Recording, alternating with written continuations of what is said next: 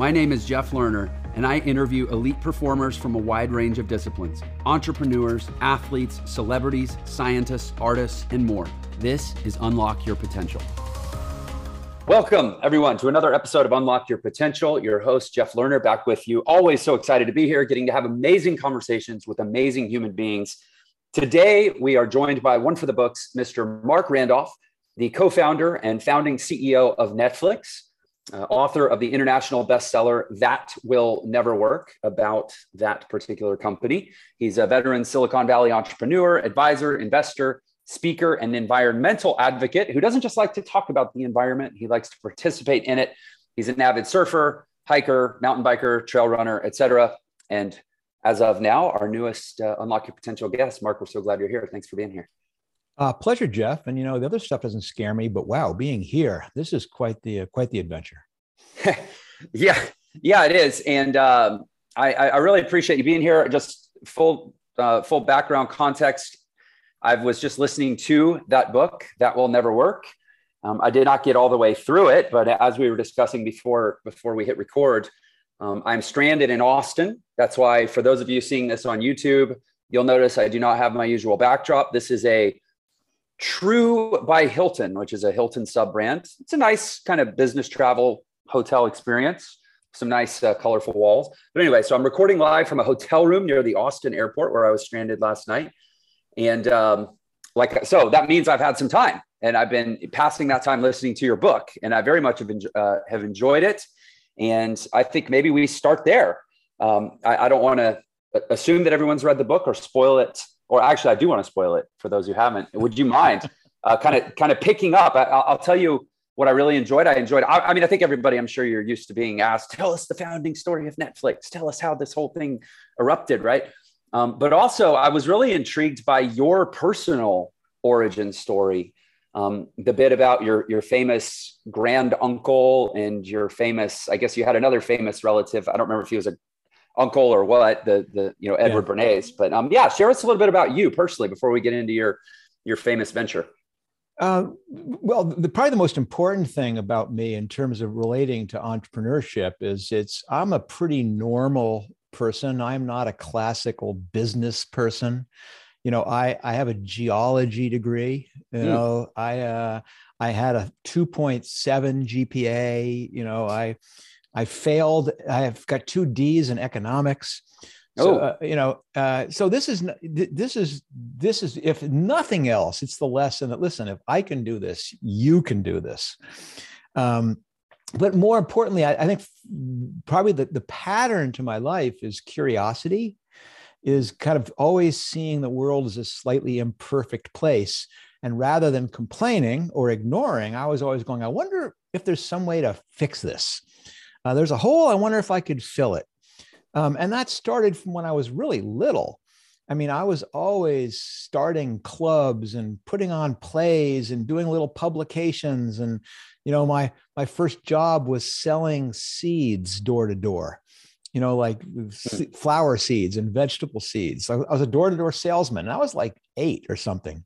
It was this almost indentured servitude like thing where if you sold 7,000 packets, you won a whistle.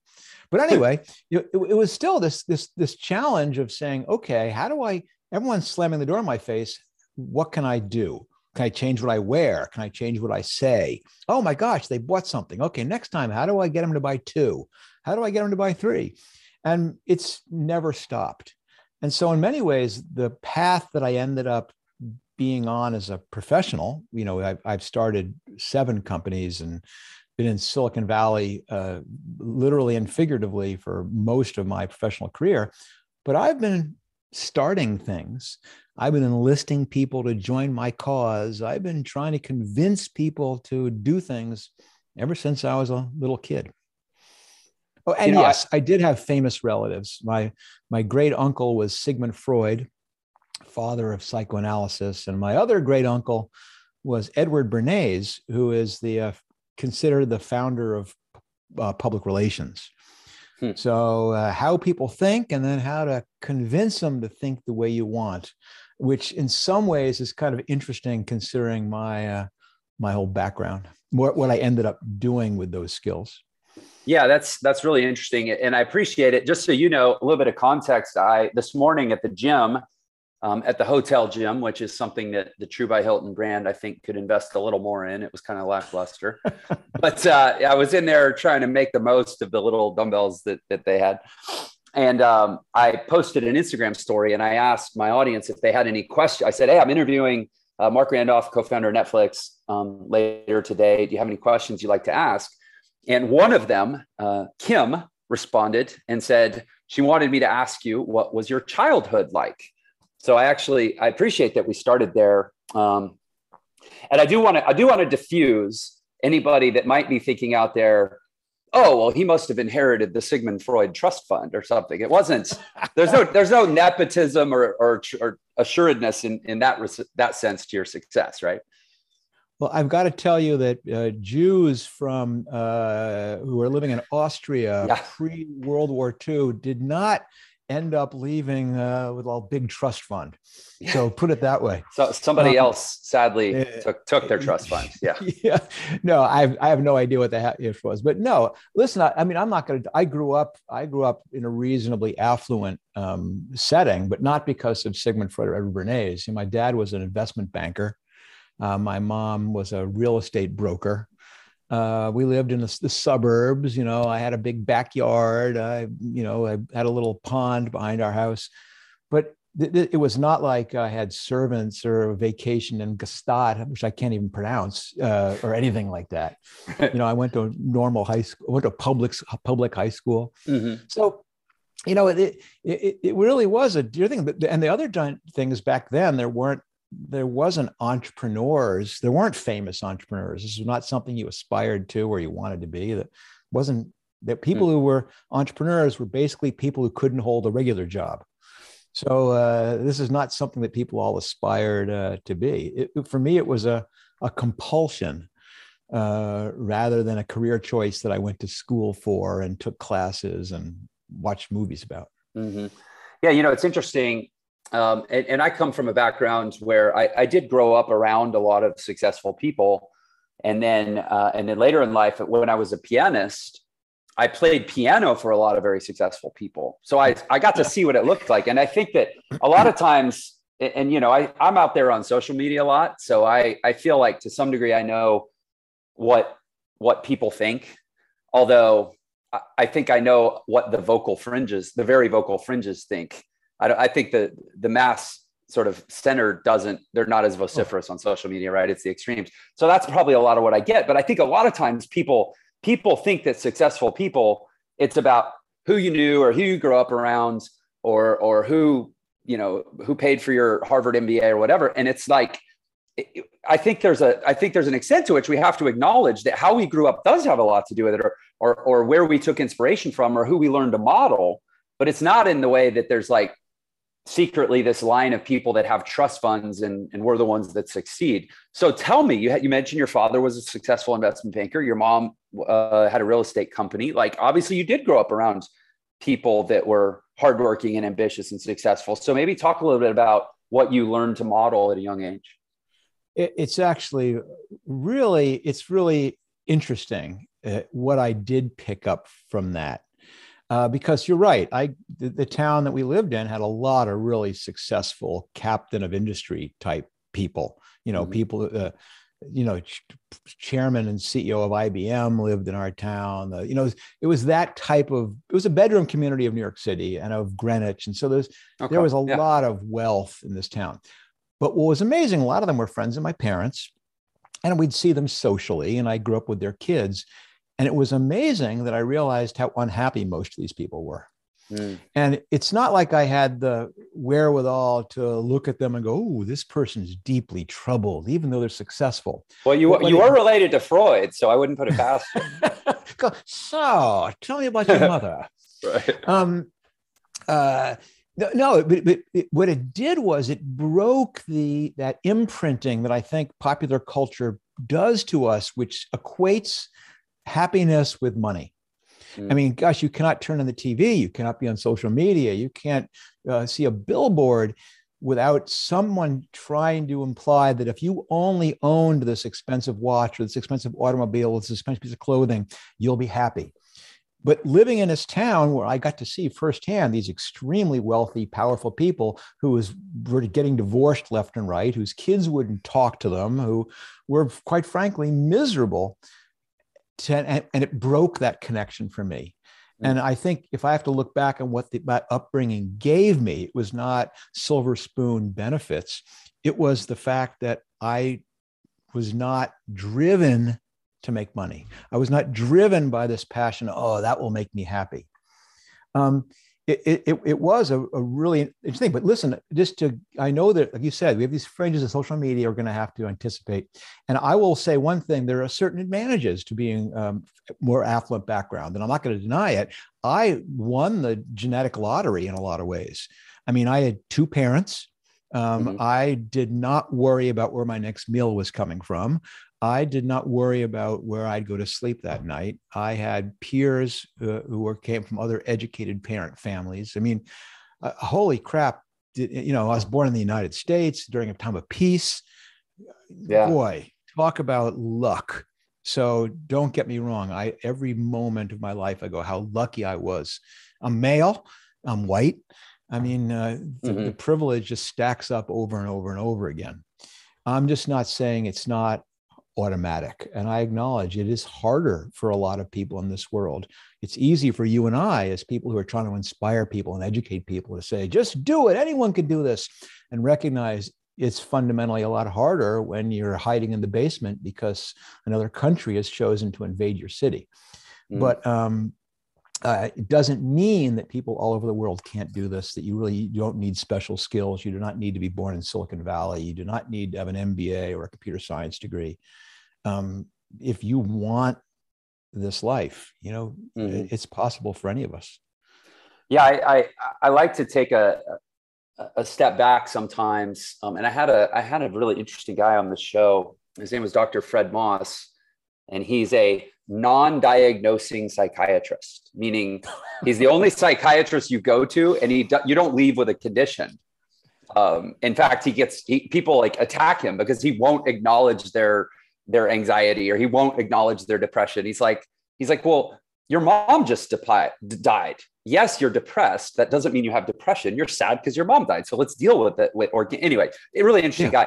But in that conversation, one of the things we got into was, we happened to look up how many people have ever lived in all of history. And it's about 118 billion people. And so I think there's a tendency a lot of times to be kind of myopic and look around at our city or our neighborhood or even our state or country and say, well, I'm in this bracket, or I have this set of challenges.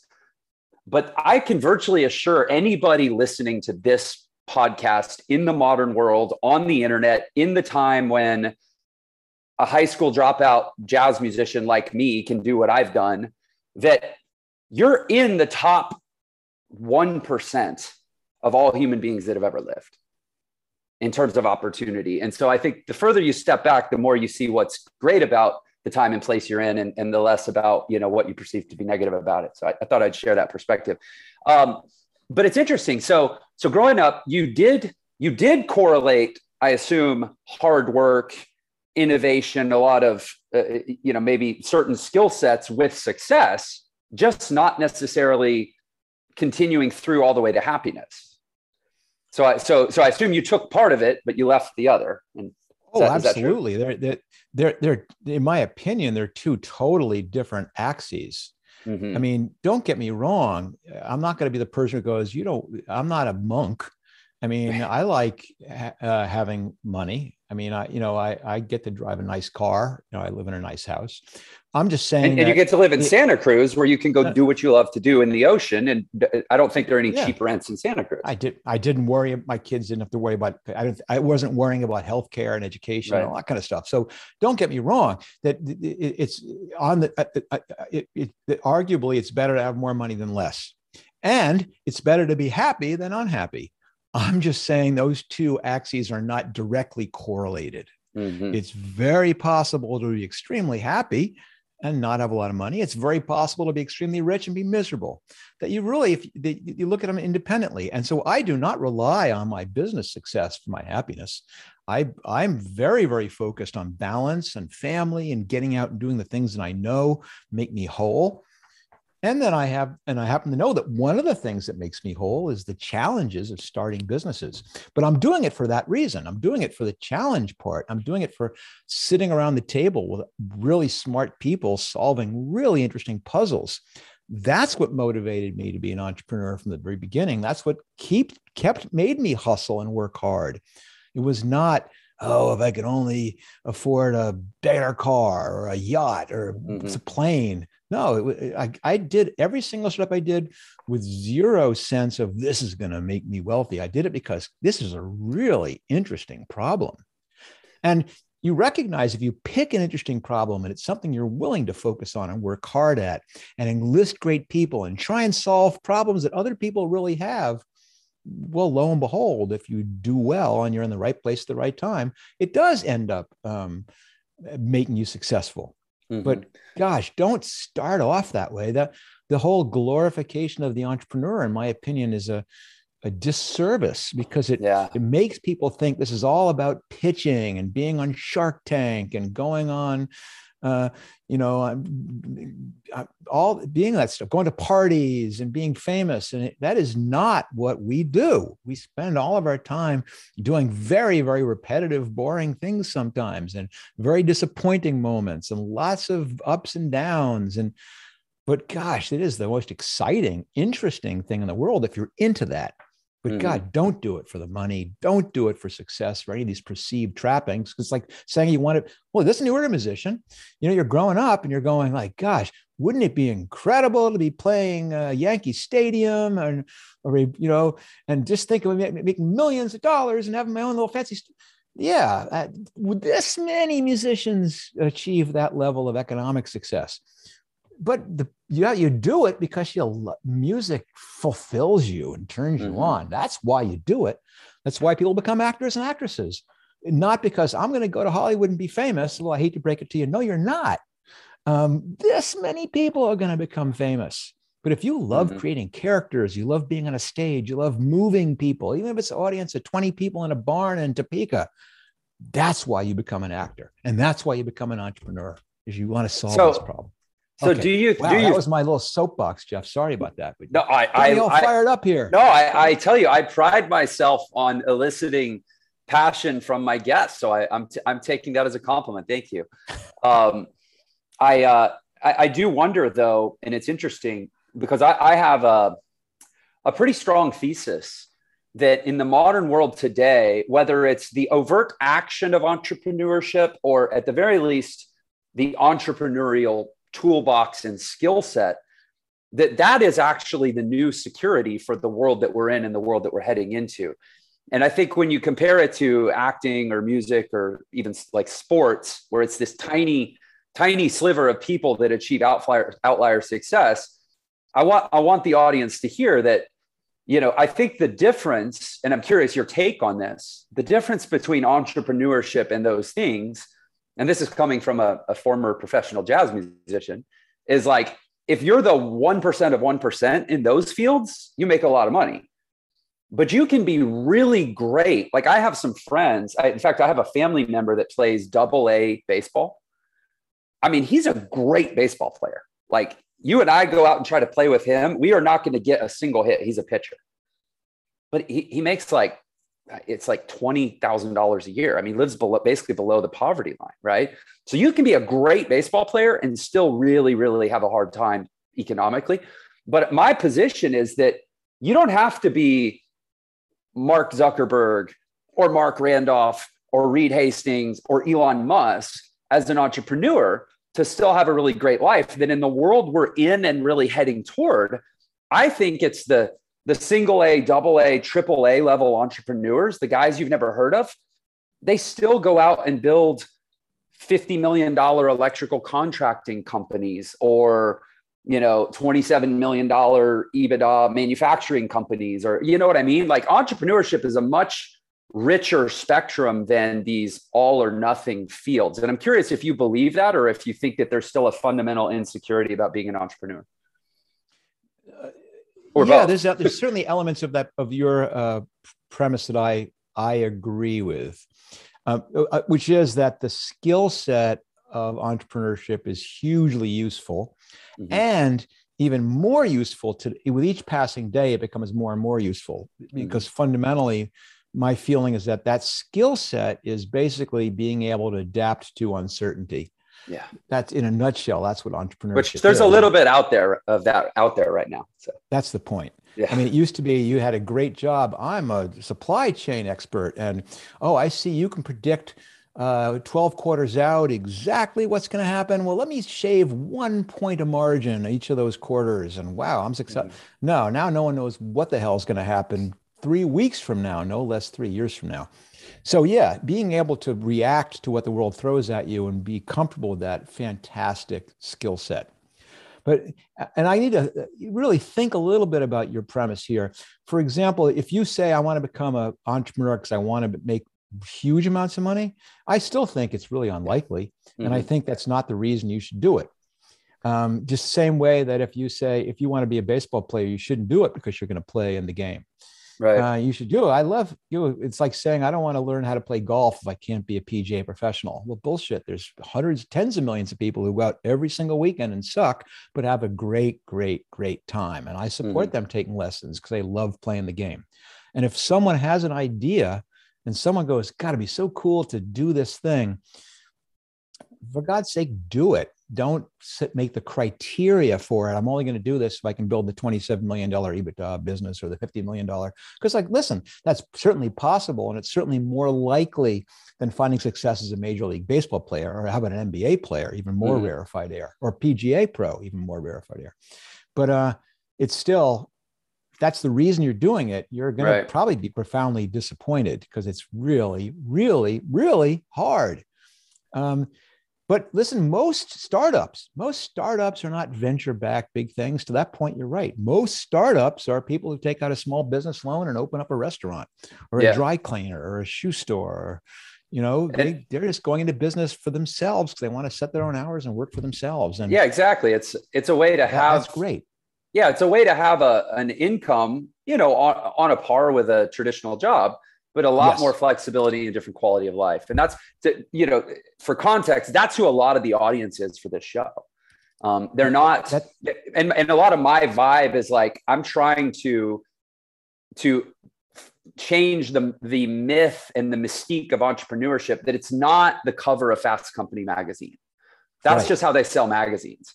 It's the everyday, it's the 31 million SMB owners in this country who are statistically 11 times more likely to achieve $1 million net worth than the 157 million employees in this country on a per person basis. That's I call them the everyday entrepreneur. And honestly, they also create like over 50% of all the jobs in this country. Like, we need these people.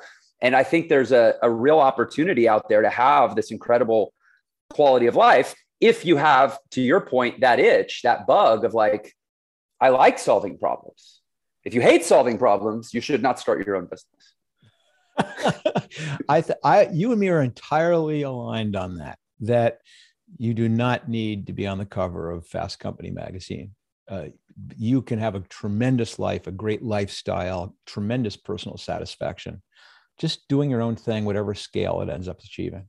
So on that point, then tell us about Marc Randolph shortly before you were Marc Randolph, the guy that co-founded Netflix. Like, who were you before you had, call it, the idea? Hey, it's Jeff here. If you're getting value out of this podcast, please, if you would, leave us a review on whatever platform you're listening on. It really, really helps us get the word out, and it should only take you about 30 seconds. Thanks so much. Now let's get back to the show. The important thing is, as I mentioned before, I've always had this compulsion to start things.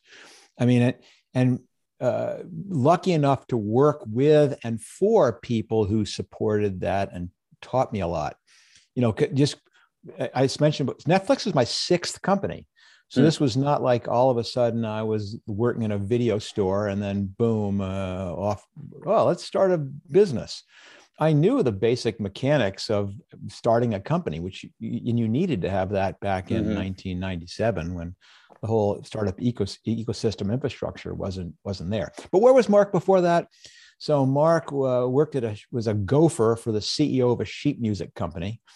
And am I allowed to ask which one? It's not a secret, is it? Because I was buying a ton of sheet music in 1997 as a pianist. Probably Cherry Lane Music was the name of the company. Of course. Anyway, sorry, keep going. So I worked for Cherry Lane. And in fact, what instrument did you play? I was a pianist. Okay. Yeah. So, I mean, and so these companies, for everyone listening, you take a sheet music, but they're basically doing like Led Zeppelin for bass or. Yeah. And I was also a guitarist. So, and I know Cherry Lane, they published tablature books. Yeah. And we published Guitar for the Practicing Musician magazine, which was a guitar magazine, which actually included lots of tab as a kind of a breakthrough. But anyway, so we also had a division, which was a mail order division. Which at the time that I was introduced to this mail order division was basically a 2-sentence thing, a 1 sentence in the back of every Cherry Lane songbook that said, for a list of more great Cherry Lane songbooks, send a self-addressed stamped envelope to P.O. Box 47, Portchester, New York. And I was working for the CEO, kind of following him around with a pad, helping him stay organized. And the person who was kind of complaining about having to fulfill these orders. And I said, gosh, for some inexplicable reason, this looks really cool. Can I do that job? And so my job was to run the mail order division, which at the time was exclusively every time a self-addressed stamped envelope comes in I would make a Xerox copy of the list of more great Cherry Lane songbooks, put it in the envelope, mail it out. If an order came in, I'd pick, pack, and ship it. And man, that spoke to me. And I began experimenting, and I began doing a double-sided pieces, and I began doing little catalogs. I began putting ads in the back of the magazine we published. And I built this thing into a mail order division because it was fascinating. But it was my grounding in this career, which I was for the first half of my career as a direct marketing guy, direct response, how to deal with people remotely and try and convince them to do something, to buy something, to try something, to make something. Can I interject a question? Of course. Did you study some of the direct response, like the Dan Kennedys of the world? Like you made a science of direct response back then? I was insatiable. I mean, I read everything I could find.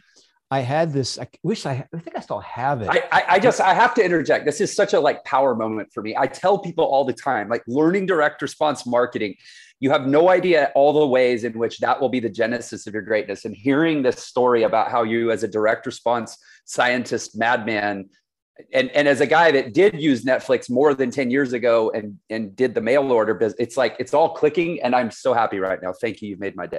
Well, let me give you another piece of the puzzle you can put together. So I did Cherry Lane Music, the mail order company, Mailbox Music, we called it, for a couple of years. And then we said, we should start a magazine.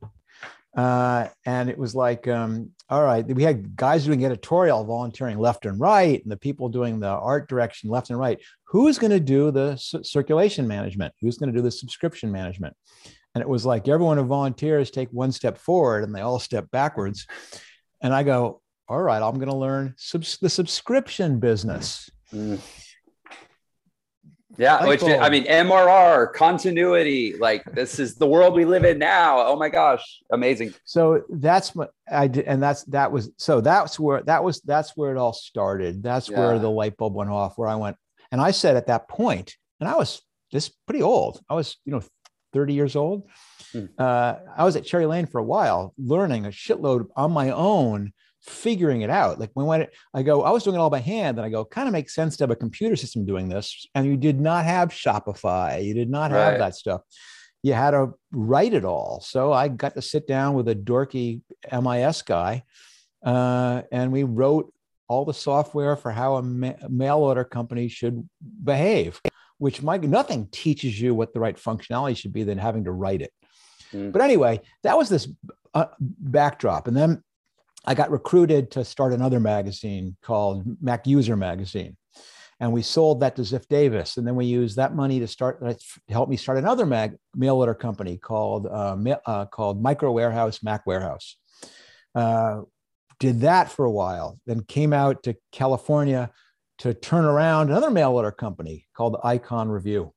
So this is all my direct marketing thing. Then the other break, got recruited to work at a software company, big at the time, a big software company, comparable to Microsoft at the time, and I to do direct marketing. And it was the same thing as Mailbox. They were doing nothing. It was, we just need someone to send out upgrade notices once or twice a year. And I was like going, oh my God, this money that's being left on the table. Yeah. And, $400 million later, I had built this thing into this huge direct sales extravaganza. And that was the turning point, because then I changed, became a general manager of one of their software divisions. And then that got me into really Silicon Valley tech startup world. Then did another startup with two friends of mine, which we sold to Pure Atria, which is a company that had been started, was being run by Reed Hastings. We sold that company. Reed and I were out of a job. And then what are we going to do next? And that led to our famous Reed and I commuting back and forth, brainstorming ideas for what we were going to do next. Yeah. And that is a great actually tee up to say, you got to read the book. That will never work, because it fleshes out. That's where Mark just left off. It takes that moment and runs with it in a really wonderful way, and really, really charming and funny way, by the way. Like, you have a really good sense of humor for you've done a tremendous intro for me about the theme of what my whole post Netflix life is, which is telling people what it really is like to start a business. That it's not, like Shark Tank and pitching, that it's fun, that it's challenging, that it's different, that it's people. And that's why I wrote that book, was because I wanted people to really understand what it was like being there at the beginning with a crazy idea that no one thought would work, and how you, against the odds, overcome all these obstacles. And I'm not going to give away the ending, but ideally end up with something that does work. Yeah, it's like, it's funny. I just rewatched, and I'm sure you've seen it or at least heard of it. It's the most popular TED Talk of all time. And it's Sir Ken Robinson talking about, do schools kill creativity? And he's an educational researcher. And, as somebody, and we have this, I think, this kinship of, I have had, I don't even know now, either 14 or 15 businesses. I know I failed at 11 consecutively. And it was like number 12, 13, 14, and 15 all got progressively better, because I finally figured out the difference between my ass and a hole in the ground.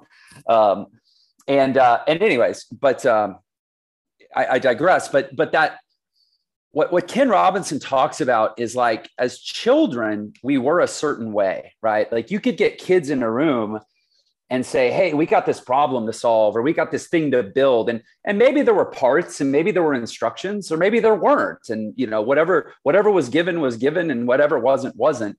And the kids don't immediately go into, like, I love the title of your book. They don't say that will never work. They just kind of get busy, right? And if you remember back to your childhood, and I think the reason I shared my string of failures is, like, I've got 15 go rounds of this.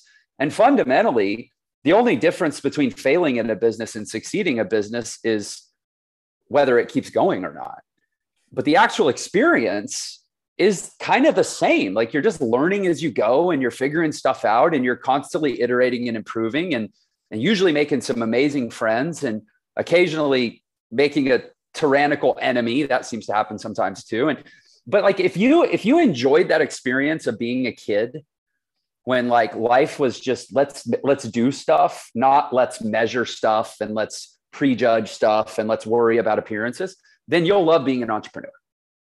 I think that's absolutely right. If you're in it for the right reasons, if you're in it to be, which is kids. I mean, kids are not in it for the money, right? I totally agree. It's the most incredible job of the world. And just because of the fact you get to come to work every day and do something different, and you get to solve a puzzle, and there is no oh no, what do you know? It's always done this way. No, we don't have no idea. We're going to figure it out as we go. And there are no wrong, it's like the classic, you in a brainstorming meeting, there's no such thing as a bad idea. Well, bullshit. They're all bad ideas, but that's so liberating. Right. You're not worrying about, is it a good idea? No, they all suck. Let's just figure out a way to try them. Yeah. And we'll learn. And it's the coolest. You can tell from my enthusiasm. I'm the luckiest guy in the world because I've gotten to spend 40 years doing this thing, which so clearly turns me on and makes me whole. That's forget the economic stuff, but success is that I've gotten to do this thing I love my whole life. What can be a better outcome than that? So what are you doing? And again, I actually like the way we're setting this up, where we're probably going to, I don't even think we're going to disappoint the audience. I think we're going to tease the audience and say, if you want to hear the juicy Netflix middle, read the book. Yeah, thank you. Because I think you've set up the foundation of the Netflix story, and it's apocryphal. You guys had this idea, and everybody knows that Blockbuster could have bought it for $50 million, and there's sort of there's already this lore around it. But what I'm interested in is, because actually for many people to try to learn from you in some ways, and take this with the respect I mean it, Netflix is perhaps the least meaningful part of your story from the standpoint of what can people learn and hope to emulate and get from you, because the odds are very unlikely that anybody listening is going to go start the next Netflix. And so I'm actually really interested in what you're doing, what else you did and what else you're now doing, because the thematic consistency is more interesting to me than the outlier unicorn, if that makes sense. Well, what's interesting, that is so insightful and so true. And it's not just the fact, because you're right, so much of we all looked to people who've been successful and go, what did they do? But we don't know what we did. I mean, I made 17,241 decisions, and I have no idea in retrospect which are the ones that fundamentally made the difference. Right. Which are the ones I made where we succeeded in spite of those things I did, rather than because of the things I did. And the other big thing is Netflix was number 6, and I did one after that, but 7 is not enough for real pattern recognition. I mean, you can't see the commonalities between them well enough with so small of a set. And so that's all of a preamble to say that most of what I've learned about entrepreneurship, I learned after leaving Netflix, where I kind of said to myself, I don't have it in me to start another company. I don't want to do the 7x24, not 7x24 working, but 7x24 worrying and 7x24 thinking. And, being at dinner with my wife and then her going, Mark, and I'm like, I'm 100 miles away. I didn't want to do that again, but you need that fix. And the way I decided to get that fix was that I would mentor other early stage entrepreneurs, and not an advisor, which I found superficial and too much based on pattern stuff, but actually almost embed myself, like spend enough time that I knew who they were, who their co-founders were, what their product was, what their category, their technology, the whole thing, investors, their board, enough that I could feel like I was really part of that company, that when they'd come to me with problems they were looking to solve, and I knew enough that I could really help, rather than just say, have you tried this or have you tried that? But doing that, I've had a chance to work with scores of companies now. And I do angel investing too. So I've got a chance to meet and talk to hundreds more that way. But I've now, having done it so often, I do see these patterns pretty clearly. And I'm now really trying to do something very similar to yours, which is why I was so eager to appear with you here, is help people, if they have these ideas in their head, help them make them real by providing real actionable advice, real encouragement, and be helpful about it. And one of the cool projects, besides the mentoring I do, which is limited because I'm so deep, I can't do that many people, is I too, as you know, have a podcast. And rather than doing it in the style where you are, where you're speaking to other people who've had some measure of success. I'm going the opposite direction. And people who my guests in my podcasts are all people similar to the people in your audience, who are people who are struggling with something. And it's literally, we do an hour mentoring session live.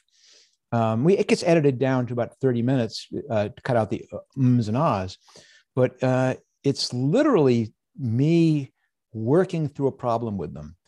And I find that such an interesting way to approach it, because so much of what happens in social media is, just do it, or, always raise your cash flow, or blue. It's these little quick, pithy pronouncements. And 99% of the people go, wait a minute, I need the context. How do I make that work in my situation? Or what do you mean by, try it without actually doing it? What? So it's great to have an hour coaching someone through in their situation. How would I try it without actually doing it? And having people listen in. So that's kind of what I'm doing now. That's where I've learned almost everything I know about the current state of entrepreneurship, is by actually working with other people, helping them hopefully have a shot at the same kind of enjoyment as an entrepreneur that I've had. What's the name of that podcast? Well, it's going to shock you to say it's. Oh, actually, I actually know the answer, but I'll let you say it. But now I do remember reading it. Yeah. It is also called That Will Never Work. That Will Never Work. Yeah. Because, in some ways, I think That Will Never Work is almost like this code word it's like the secret handshake between entrepreneurs. Yeah. Because we have all heard it, 100,000 times. And we've all learned that, that means I'm getting close. Yeah. Yeah. Oh my God. And I resonate with that word so much, especially with my current venture. It was so, if I tried to explain, if I tried to capture where I am now and explain it to someone 4 years ago, hey, this is what I'm going to do, I can't imagine anybody not saying that will never work. Like that would have been the lunatic person, to question, is the person that actually was encouraging. But anyway, I got to say, I mean, what a brilliant idea for a podcast. And also, I'm so glad to hear that you're committed to the long format of it, because although I have recently leaned into Instagram Reels and my Instagram account is exploding because of it, the idea that you can get wisdom in 60-second sound bites, which I'm literally, if I talk a 61st second, I can't post it as a reel. I mean, it's absurd. That is so maddening to me. And I'm really glad that people are, and I've had people tell me I need to shorten this podcast. And I'm, 30 minutes, 20 minutes. I mean, I have a buddy that does a 2-minute podcast. I'm like, no, somewhere in the world, we need to preserve space for people to have long form conversations and get into the deep end of the pool. Well, so what I've kind of realized, Jeff, since you and I are kind of reinventing all these formats here, is that you need to cover a lot of bases, because, like, for example, even better than a 60-minute podcast or a 30-minute podcast is doing 120 hours a year with 2 people. But how many people can you do? 6? So at least with the pod, I don't have your numbers, but I can get 25,000 people to listen for half an hour. Right. Fantastic. I can get 10,000 people in an auditorium to listen to me for an hour. That's certainly, you can't do much with an hour, but it's a lot of people. And I can get, 100,000 people listen to a 60-second TikTok. People need different things, and it's the combination of all the support that I think is helpful. So I think your reels and your 60-minute long form both have really important contributions. Yeah, that's a fair point. I love the juxtaposition here, though. I mean, for the audience, I love this idea of like, hey, go listen to Mark's podcast and hear what it's like on the inside at the beginning, when it may often be frustrating. And frankly, it may not even work, because you don't know. You don't have, just because somebody does an hour of coaching with you on a podcast doesn't mean they're guaranteed to have a successful business, right? I assume you've had guests whose businesses went on to not succeed, right? Oh, I won't say most of them, but I don't pick them based on I want them to be successful. I pick them because this is a really interesting problem that I think a lot of people struggling with, and they'd really benefit from hearing us talk about it. Yeah. So go listen to Mark's show and get that perspective, and then come listen to my show and hear the glowing aftermath on the ones that work. And between the two, you can pull out the wisdom, right? Exactly right. I think there is absolutely, and I'm extremely tempted to do this version because I have a lot of cool friends that I'd love to sit and just talk with and pick their brain. Right. The problem is people do it better than I could, and so but the other one, as much as it's frustrating sometimes, it's I'm doing something that's not a lot of people are doing, and I'm kind of happy with that. Yeah, it's very cool. Go ahead. Sorry. No, I was going to say, but listen, everyone's welcome, and maybe you'll get something out of it. Of course. So I can imagine that how much they would. So that will never work. And then we have just a few minutes left. So I'm going to end with kind of a final question, if we could, and then I'd like you to share, obviously, with the audience about where they can access you and anything you'd like to share with them. But my final question is, I mean, we're going into, and this podcasts live forever. It's one of the reasons I love the format, but at least for right now, at this moment in time, we're in a very murky and confounding world. And a lot of people are, I think, starting to get a little scared. And so I'm curious, what do you say to the person right now who, whether they have a business or they're saying, hey, I'm going to wait until things stabilize and then start a business, like what do you think are the critical investments in self that people can be making to build both the skills and the skill set and mindset foundation to go out and be successful in this, alternative world that we're heading into, where the only certainty is uncertainty? Oh, yeah, it's a great point. And I think, first of all, uncertain times are times of opportunity.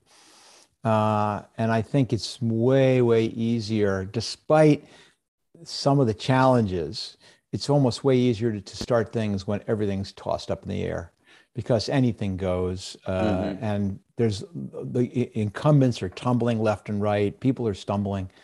And it's a chance to get a foothold someplace you may not otherwise be able to. But the skill set that is developed, in my opinion, there's a lot of them, but in my opinion, the biggest one is practice. Entrepreneurship is not something you learn by listening. It's not something you learn by watching. It's like golf. You can watch all the videos you want, and you can read all the books, and you can buy all the little swing devices, but fundamentally, you got to go out and hit balls. And entrepreneurship's no different. Making decisions comes with practice. Breaking down a problem comes with practice. Recruiting someone to come and help you comes with practice. And what you do is start really small. Do not say my first try at this is going to raise some money. I'm going to quit my day job. I'm going to get a lease on. No, screw it. Do something at night. Do something on Shopify. Do something with a Squarespace website. Set up get permission to do a pop-up in your friend's store. Sell something at a sidewalk sale. Believe me, the skills that you learn doing that is where you learn entrepreneurship. And you'll see it's the stuff that you do when you do a Netflix and that you do when you do a big company are the exact same skills. They're just writ large, and they're taking bigger swings. And that comes with the confidence that you've whiffed enough times to know how to take a big swing. Well, I swear this was not by design, but literally there could have been no better commercial for my company, Entre, which is an opening foray. It's beginner, it's entry level entrepreneurship for people. It's these digital models. You're not having to get second mortgages. Like you said, start with a Shopify store. So anyway, thank you for that. Purely self-serving. But no, I completely agree. And I really appreciate the answer, not just the endorsement. Okay, I know that we're out of time and you have another engagement. So real quick, how can people go find you? Where would you like them to seek you further? Well, as I hinted at earlier, I'm all over the place. But the best place for ground zero for Marc Randolph is marcrandolph.com. Because there you'll find links to my book, the audio book. You'll find links to the podcast. You'll find all the links to all the places that I'm appearing in shorter forms. And that's probably, and all my writing is there. So it's probably a good place to start. Or if you don't have the attention span for that, I don't know, follow me on TikTok. That's the easiest one. Marc_Randolph. Hey, it's Jeff here. If you liked this episode of Unlock Your Potential, it would mean so much if you would like and share the episode on whatever platform you're listening or viewing on.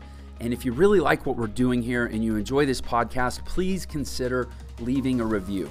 There is so much work that goes into these episodes, and you leaving a positive review lets us know that that work is reaching people, and especially it helps us reach other people. Your review could be the reason that someone else decides to tune in, check out this podcast, and unlock their potential and ultimately level up the quality of their life. So thank you so much for your support and for listening, and especially if you like or share or leave a review. Thank you for helping us spread the word, and thank you for unlocking your potential to go make the world and your world a better place.